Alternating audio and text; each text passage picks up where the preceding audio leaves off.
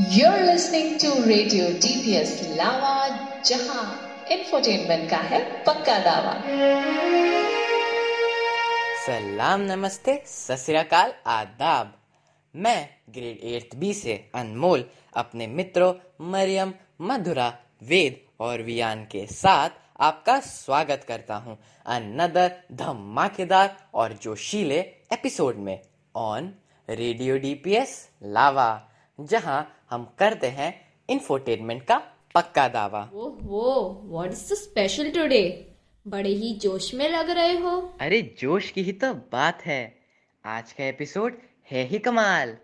अच्छा बताओ, जय हिंद कहते ही क्या याद आता है तुम्हें?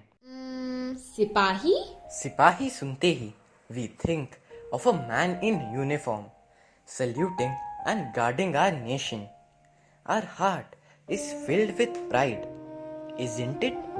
But think, aren't we soldiers too? सोचिए, और जब तक आप सोचते हैं हम आपको सुनाते हैं ये गीत।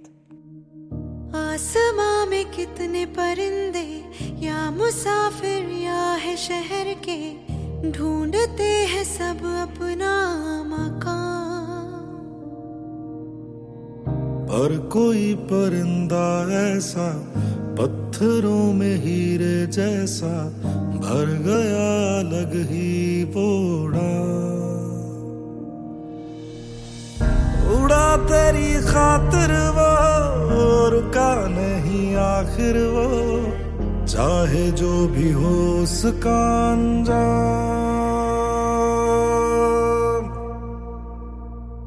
भारत सलाम,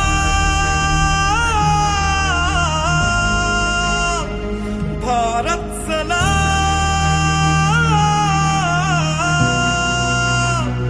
भारत सलाम,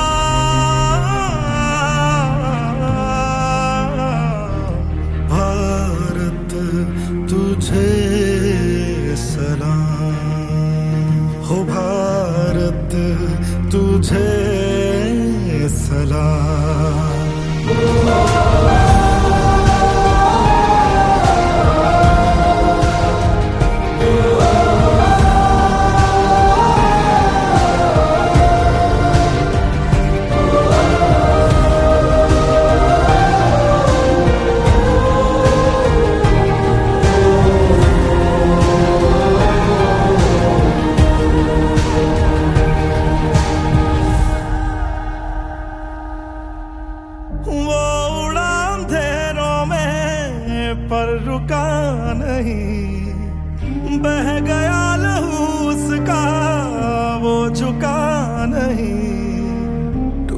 बस बदन उसका हौसला नहीं,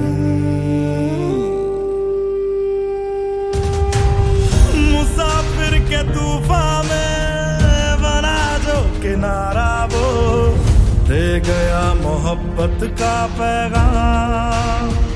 भारत सलाम,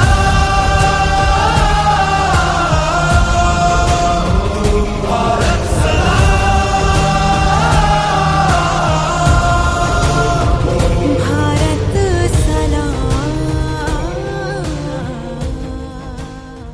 कैसा था गाना? हमारे सवाल का जवाब मिला? क्या हुआ? थक गए अपनी सोच के घोड़े दौड़ाते दौड़ाते? हम में से हर कोई सिपाही है, सब अपने अपने फ्रंट के, कोई ऑफिस तो कोई घर, और हम बच्चे पढ़ाई करके एक अच्छे इंसान बनने के फ्रंट पर डटे हुए हैं। Yes, today we are here to tell you about एक ऐसे ही सिपाही के बारे में जिन्होंने सोज़े वतन लिखकर अपनी कलम के बल पर अंग्रेजों को नाको चने चबवा दिए, जिन्होंने कहा ख्वाहिश नहीं मुझे मशहूर होने की, आप मुझे जानते हैं, बस इतना काफी है, और ये कहकर पूरी दुनिया में मशहूर हो गए। अरे बताओ तो हम किसके बारे में बात कर रहे हैं? If you are still not able to guess, then listen to this story, the story of a boy. 31 जुलाई 1880 की बात है। वाराणसी के लम्ही गांव में मुंशी अजायब लाल के घर एक बेटे ने जन्म लिया। इस बालक ने बचपन में ही अपनी माँ को खो दिया। At the age of 16, he lost his father too. He was heartbroken. He was very lonely. But he did not lose hope. जिसे भगवान ने बनाया ही हो लड़ने को, उसका रास्ता क्या रोक पाएंगी ये परेशानियाँ। जमाने की परवाह नहीं की और चल पड़े अकेले। যদি তোর ডাক শুনে কেউ না আসে তবে একলা চলো রে, যদি তোর ডাক শুনে কেউ না আসে তবে একলা চলো রে, তবে একলা চলো একলা চলো একলা চলো একলা চলো রে, তবে একলা চলো একলা চলো একলা চলো একলা চলো রে।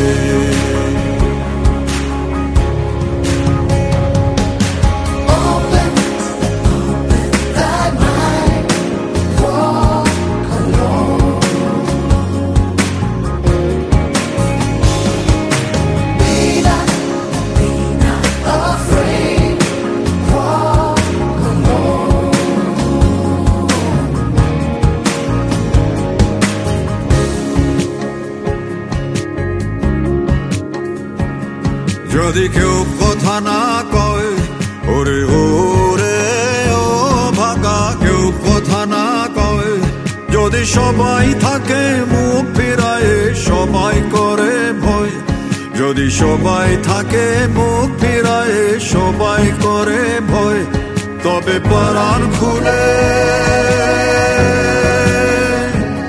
তবে পরাণ খুলে তুই মুখ ফুটে তোর মনের কথা একলা বলো রে, ও তুই মুখ ফুটে তোর মনের কথা একলা বলো রে, যদি তোর ডাক শুনে কেউ না আসে তবে একলা চলো রে।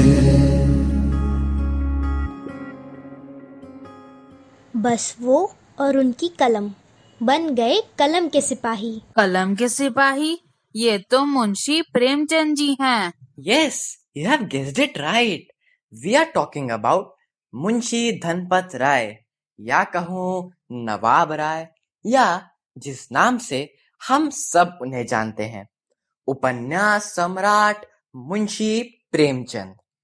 Today is his birth anniversary and we are here to pay tribute to him. Hindi हमारी राष्ट्रभाषा और हिंदी साहित्य को एक अलग ऊंचाई पर पहुंचाया मुंशी प्रेमचंद जी ने। इन्होंने सरल सहज हिंदी को ऐसा साहित्य प्रदान किया जिसे लोग कभी नहीं भूल सकते। One of the most revered Indian writers of the 20th century, Munshi Premchand has greatly contributed in the field of writing. His stories and novels showcase the era of colonial India and were rooted in realism. And if you are still wondering what made people call Munshi Premchand Upanyas Samrat, and this is easy to gauge from his writings, it was his simplicity. Munshi Premchand's literature touched the hearts of readers as his stories came from the lives of ordinary people, the exploitation of the underprivileged and the downtrodden. He started writing at the age of 13 and is known to have written hundreds of novels, short stories and plays in his lifetime, which reflected the socio-economic conditions and was also inspired from his personal life. He initially took the pen name Nawab Rai but later switched to Premchand. In 1920s, Munshi Premchand quit his job as a teacher and joined the non-cooperation movement. Though most of his works are in Hindi, Premchand was proficient in Urdu and Persian and had learnt English too. Renowned film producer Satyajit Ray made a movie based on his novel, Shatranj Ke Khiladi. Movies have also been made on Gaban, Godan, Hira Moti and Sadgati. तो आइए सुनते चलते हैं उनकी मशहूर उपन्यास पर बनी फिल्म गोदान का ये गीत। विपुरा के पतवा सरिठे डोले मनवा कि हियारा में उठत हिलो, अरे पुरवा के झोंकवा में आयो रे संदेशवा कि चल आज देसवा की ओर।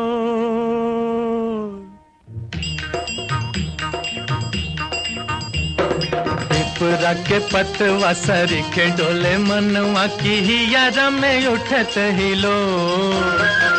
पुरुआ के झोंकवा में आयो रे संदेशवा की चल आज देसवा की ओर।